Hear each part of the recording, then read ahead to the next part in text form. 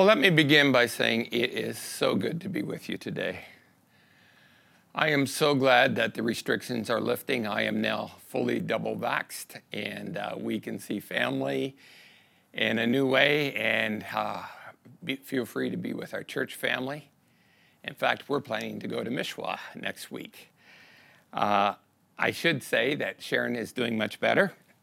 As most of you know, she had a bike accident a couple months ago, broke her collarbone and a couple bones in her pelvis, but she is healing and she has agreed to go to Mishwa. Today, we're continuing our series in the book of Philippians. And I want to begin with a verse that's found in Matthew chapter 11, where Jesus, in the one place in the Gospels, describes who he is. Listen to what he says. He says in verse 28 of Matthew 11, "Come to me, all you who are weary and carry heavy burdens, and I will give you rest. Take my yoke upon you, and let me teach you, because I am" what? Here Jesus describes himself. He says, "I am humble and gentle at heart, and you will indeed find rest for your souls. For my yoke is easy to bear, and the burden I give you is light." What a neat description of himself. Jesus doesn't say, "I'm a policeman who's looking out to find you do something wrong. I'm a judge who's going to condemn you." No. He says, "You can come to me because I am humble and gentle at heart, and you will actually find rest for your souls." What a description. Gentleness and humility are part of unselfishness. It's the one thing that marks the inner being of Jesus above everything else. He describes himself as being gentle and humble at heart. In other words, the essence of Jesus was a servant heart to the very core of his being. He came because he was interested in serving the needs of others more than he was interested in meeting his own needs. To amplify the meaning of having a servant's heart, I think of being generous with one's time and possessions, with one's money and energy and abilities. Unselfishness means looking out for the interest of the other person rather than simply one's own interest. Jesus, the one who came as a servant. And so in the letter to Philippians that we're looking at this summer, that's what Paul is talking about with the Philippians. We find him actually on his knees, as it were, pleading with these people that he's writing to in the Roman world that was so marked by rank and pride and strength and brutality and force. Paul's great concern for these people in Philippi is that they would not buy into the lifestyle of the world. You can't do that and be a Christ follower. Listen to what he says to them in verse 1 of Philippians 2. "Is there any encouragement from belonging to Christ? Any comfort from his love? Any fellowship together in the Spirit? Are your hearts tender and compassionate? Then make me truly happy by agreeing to wholeheartedly with each other, loving one another, and working together with one mind and purpose. Don't be selfish. Don't try to impress others. Be humble, thinking of others as better than yourselves. Don't look out only for your own interests, but take an interest in others too. And you must have the same attitude that Jesus Christ had." Wow, what a way to put it. And I want us to understand that these words were absolutely revolutionary. They were game changers to the people that Paul was writing to in Philippi. There's an historian by the name of Joseph Hellerman who says that Paul is here deliberately subverting the Roman culture of the day. He's turning Philippi upside down. And then he goes on to write about Jesus. But before we get into the Jesus part, I want us to look at the culture as it would have been in Paul's day when he was writing this letter. I think we need to understand the backdrop of the culture to which Paul is writing. in order for us to understand the amazing words that he says about Jesus and how it impacts our lives. First thing that we need to understand is that Philippi was a Roman city.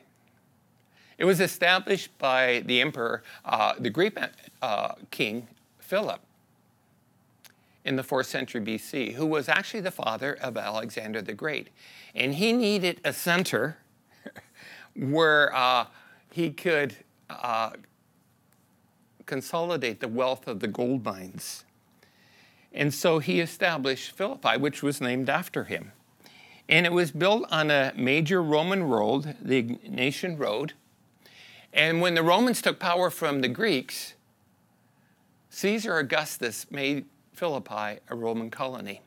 It was actually a colony to which the ex-military people who served in the Roman world would often retire. Roman culture was oriented around, actually, before I go into that, I put a map up so that you can actually see where it was. And there's Macedonia, see the Egnatian Way, and Philippi is right on the north side of the Aegean Sea, a very pleasant place to live with a very beautiful Mediterranean climate. I knew you wanted to see a map today. Roman culture was oriented around status and social recognition. That in that world was called honor. It was all about the pursuit of honor. In fact, the Romans actually had a technical phrase for the race of honor. Ancient cultures generally talked about honor and shame cultures, and it exists mainly in the eyes of how other people would think about me. I can bring honor to myself and my family, or I can bring shame to myself and my family in an old honor and shame culture. In fact, they still exist today. We hear about that. We hear about honor killings. Well, that's an honor and shame culture. And it has everything to do about how people perceive you. Rome was the most status-oriented culture in the ancient world. The ancient Roman Caesarial said, by nature, we yearn and hunger for honor. And once we have glimpsed its radiance, there is absolutely nothing that we are not prepared to bear in order, or to bear and suffer in order to secure it. So the secret to happiness in Philippi can be summed up in the single phrase: advance yourself, promote yourself, and serve yourself at all, whatever it takes. You see, Roman society was divided into clear ranks or categories in order to make this race for honor clear and motivating for people. The basic division in Roman culture was between the non-elite class and the elite class. Or, another way to put it, the have-nots and the haves. Now, according to Hellerman, the historian, the non-elite class consisted of 98% of the population. 98%. Or the masses. And there was categories for this non-elite class. At the bottom of this non-elite class were the slaves. Rome had a lot of slaves among its people. Historians estimate up to 45, even 50% of the population at the time Paul wrote this letter were slaves.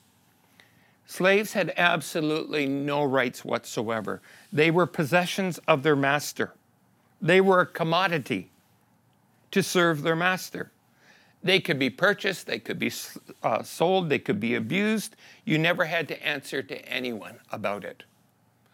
How did you become a slave? If you were conquered by the Romans, they may take you away and make you a slave. If you had debts that you couldn't pay, they could make you a slave.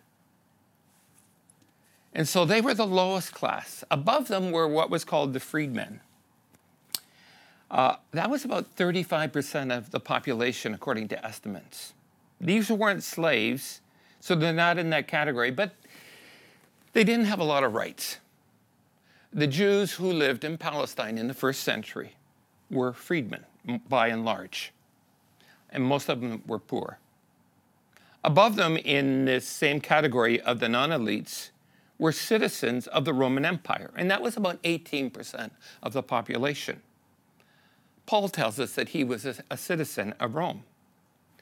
But most people, say, living in Philippi would not have been Roman citizens, so this was still a minority of folks. But to be a citizen of Rome meant that you had rights that other people didn't have, and that you were in a higher social status. And then you go into the elite class, and this was only 2% of the population. And the lowest part of the elite class were called equestrian. That phrase may be familiar to you. Do you know what it actually comes from? Originally, it was when people had enough money to buy a horse that could take them into battle. But by the time Paul wrote this letter, the equestrian class could have been a landowner. It could have been a merchant. Anybody who had enough money to live a higher status and who was also a Roman citizen. Now, this was a small group of people, but above that was an even smaller group of people. This was the governors, the magistrates, the senators and their family. That was a higher status. And then at the very top, of course, was the Roman Emperor, the Caesar himself. Just one guy there. So this was the ladder that everybody was trying to climb in Roman culture. Everybody in their society, everything in their society was arranged to reinforce and stimulate the race for honor. And again, this was expressed in so many different ways in Roman culture.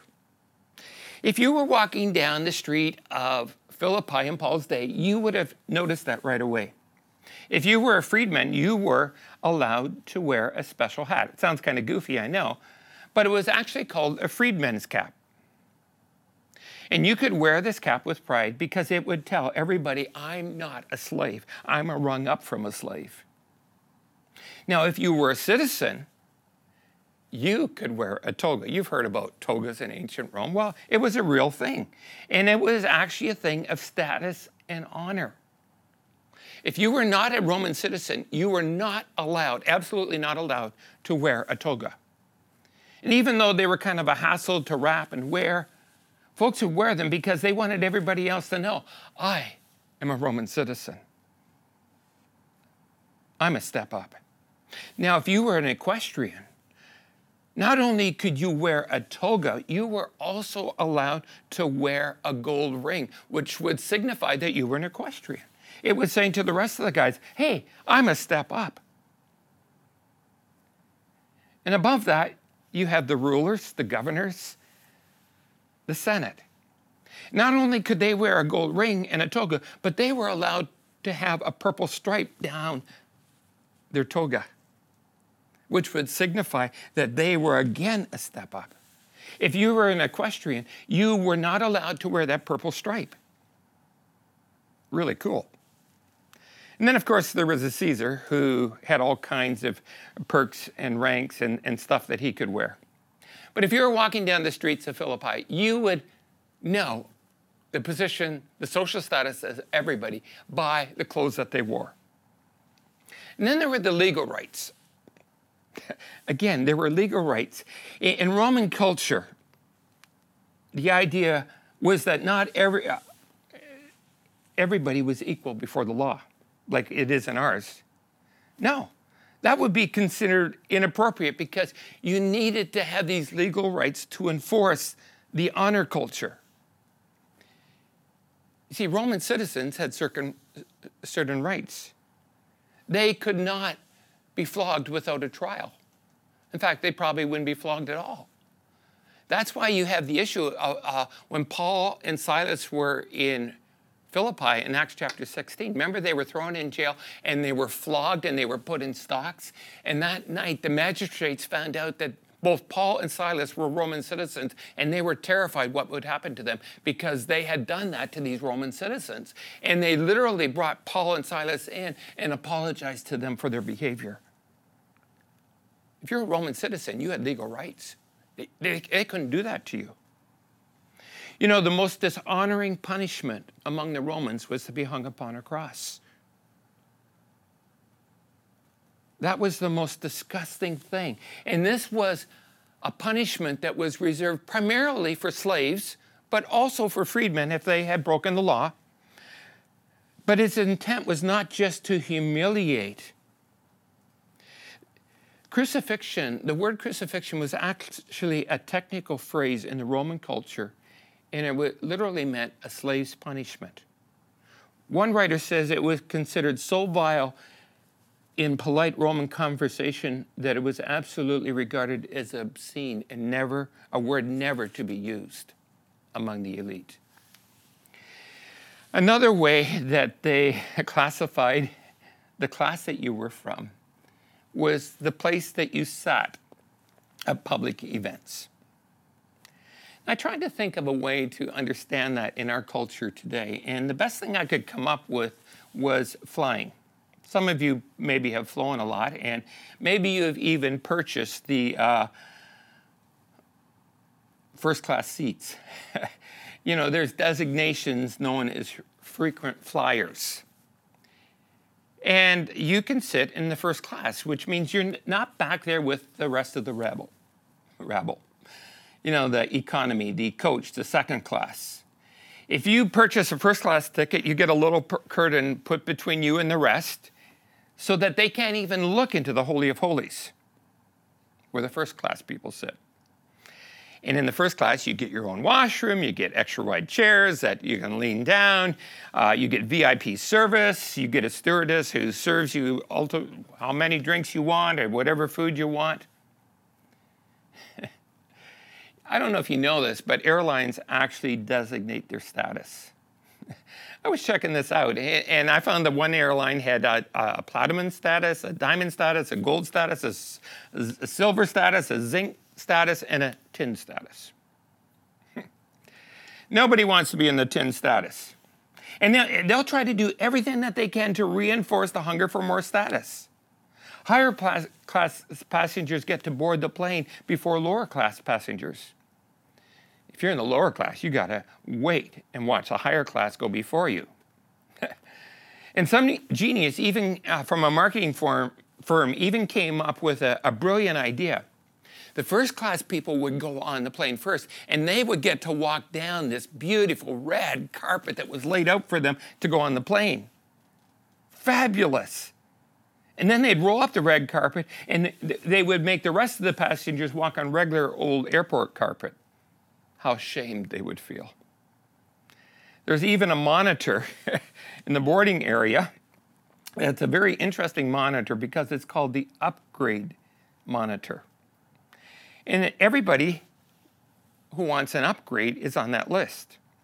But it depends on what status that you are in the frequent flyers, whether you are able to get the upgrade before someone before you. Let's say you want to get a seat on the plane that you can stretch out on. There's more room.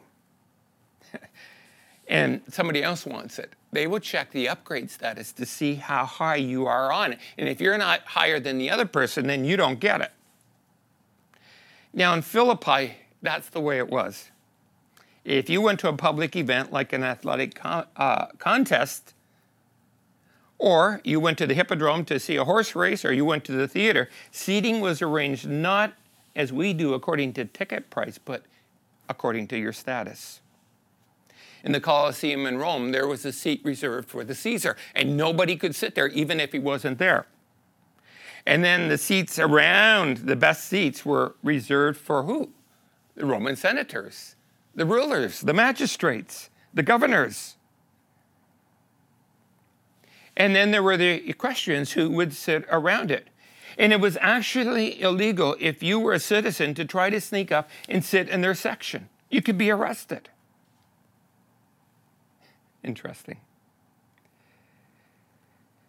Succeeding meant succeeding publicly. Status and honor was a public commodity. Your worth was mainly determined by your status that you had in other people's eyes. It's interesting that James addressed this in James chapter 2 when he said, verse 1, my dear brothers and sisters, how do you claim to have faith in your glorious Lord if you favor some people over others? For example, suppose someone comes into your meeting, notice this, dressed in fancy clothes and expensive jewelry. What does that mean? It means they're an equestrian. It means they have on a toga. And literally, the word for fancy jewelry in the Greek is a gold ring. That's exactly what an equestrian wore. That's what it says in the King James. Check it out. Or the New American Standard. And another person comes in who's poor and dressed in dirty clothes. That's a slave. They don't even have a freedman's hat. If you give special attention and a good seat to the rich person, but you say to the poor person, hey, you can stand over there or sit on the floor, doesn't that show discrimination? And it shows that your judgments are guided by evil motives. You see, the church was radically different than the world. There was no status.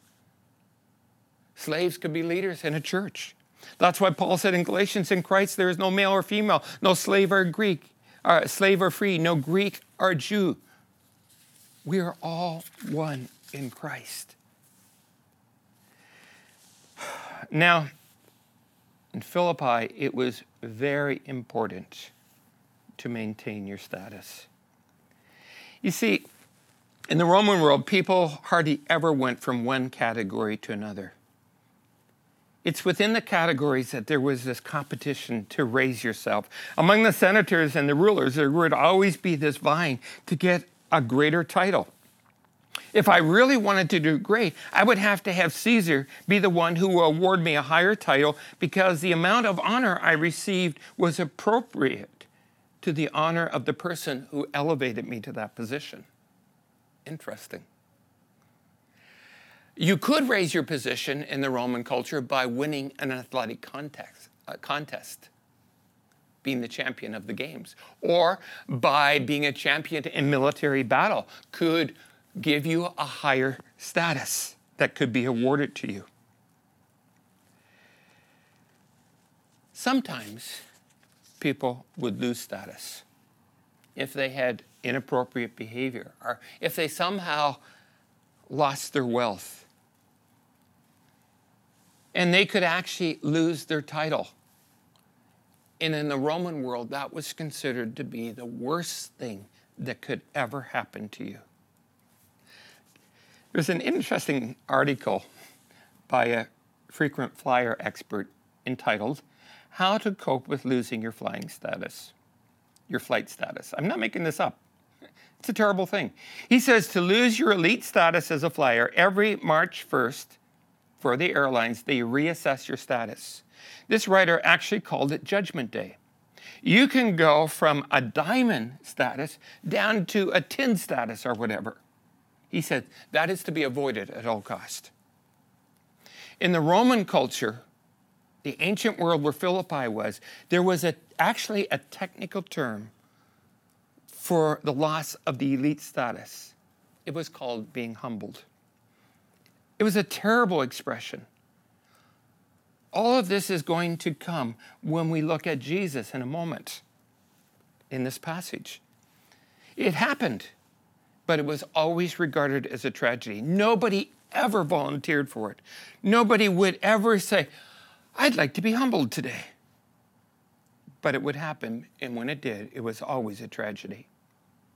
In fact, the Roman Pliny said, it is more uglyful to lose praise, to go down in one's status, than never to have been praised at all.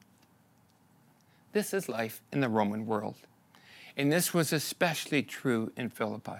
It's interesting that archaeologists who have done digs in Philippi have discovered more inscriptions about people's status and their desire for a higher status in Philippi than any other Roman city that they've excavated. This was the big thing in Philippi, to get a higher status. Now, Jesus is going to mess with Philippi and maybe mess with us too. What does Paul write? Verse 5, you must have the same attitude that Jesus had. That even though he was in nature God, even though he was God, Jesus did not think of equality with God something that he would cling to, something that he would hold on to.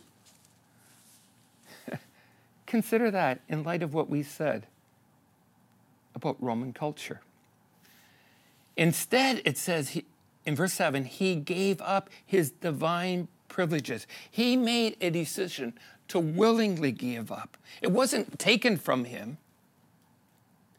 And he took on the humble position of a slave. Remember what we said about the word humility? It was a technical term in Roman culture for losing one's status. And it was the worst thing that could happen to you in this culture of honor and shame. In other words, Christ is clothed in God's majesty. He is in very nature God. He's clothed in splendor. But he did not consider his status something that he would use for his own advantage. Rather, he made a decision. He deliberately chose to disadvantage himself for the benefit of other people. And Paul said, in your relationships with one another, we're to have that same mindset as Christ. What did he do? He humbled himself and made himself nothing.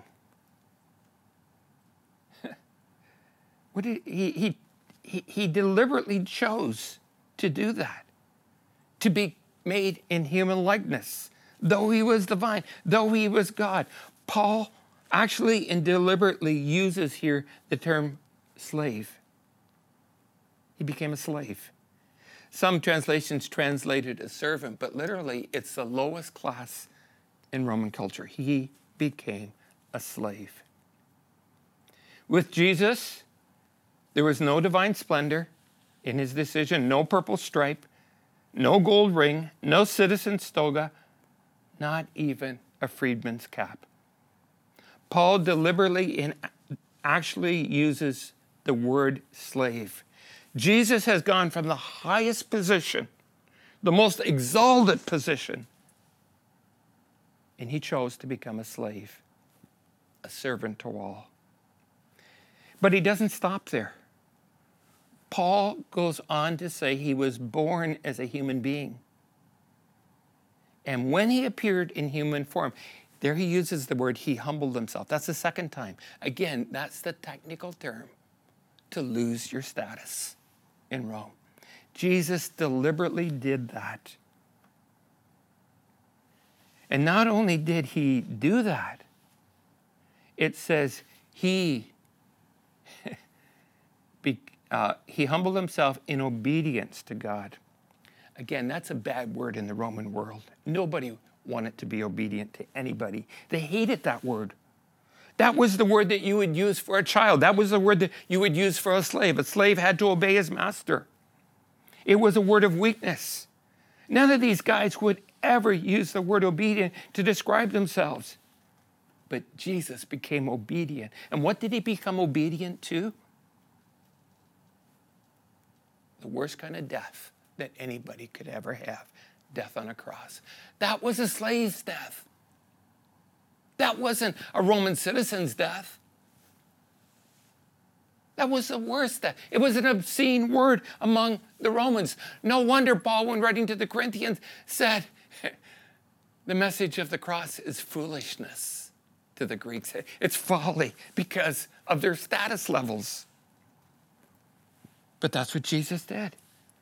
He willingly submitted himself to the worst kind of death that you could ever imagine, a crucified slave. He was Lord of all. By the way, the book of Philippians, as we've already seen, is a book about joy. It's a book about what it means to have the highest level of joy. Everyone in Philippi, including everyone in Rome, would look at this story, would look at the words that Paul used here to describe what Jesus did with scorn, with contempt, and at best with confusion. Are you kidding me? Jesus willingly humbled himself. He did it on purpose.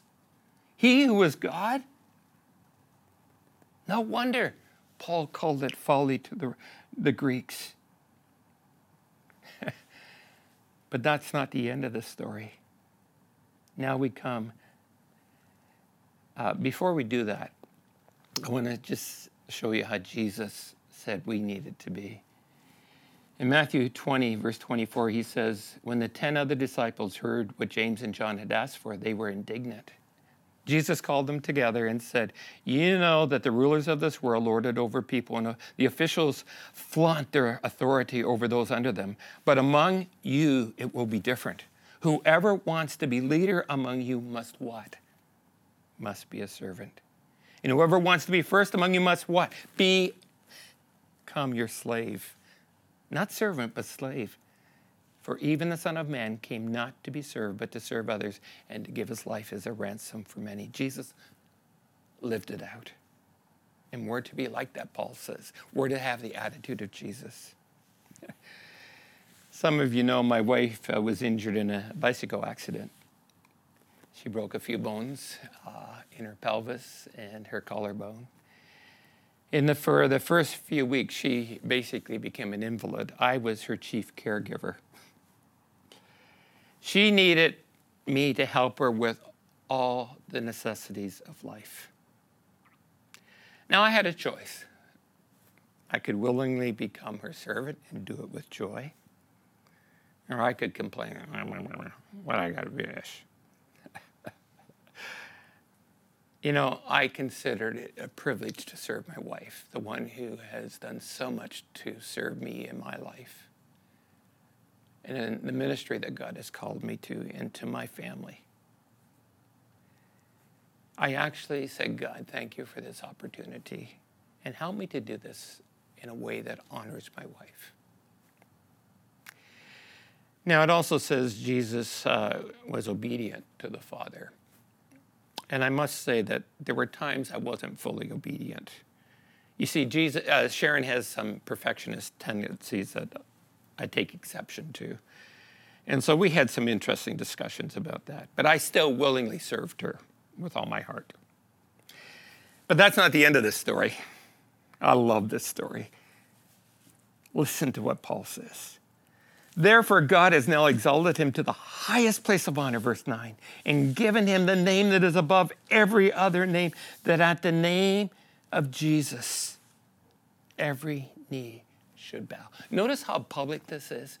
In the Roman world, this whole thing of honor was a public thing. Your status was how other people saw you. And now, look at what Paul says about Jesus. He humbled himself to the lowest position. He became a slave, but God has now exalted him. And at the name of Jesus, every knee shall bow, every tongue. Again, notice how public. Will confess that Jesus Christ is Lord, and it's all to the glory of God the Father. I love this story. And that's the kind of heart that we are called to have. That's what Jesus calls us to. All Romans knew that honor is not honor if it's not public. And that's why Paul said, every knee shall bow, every tongue confess. The kingdom of God is now this new reality that breaks into the kingdom of Rome and the kingdom of Philippi, are the kingdom of where you and I live, where the first end up being last, where the servant are the great ones.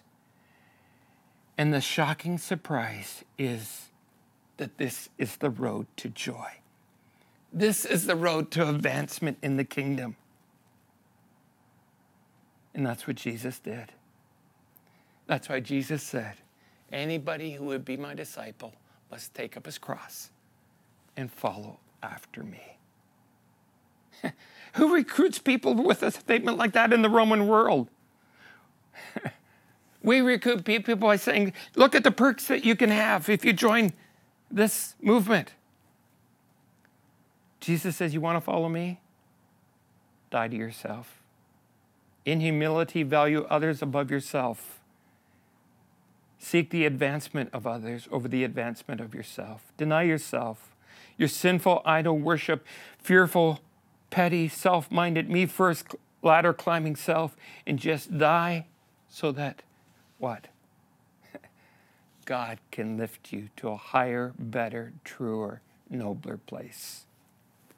That's the surprising place that God calls us to.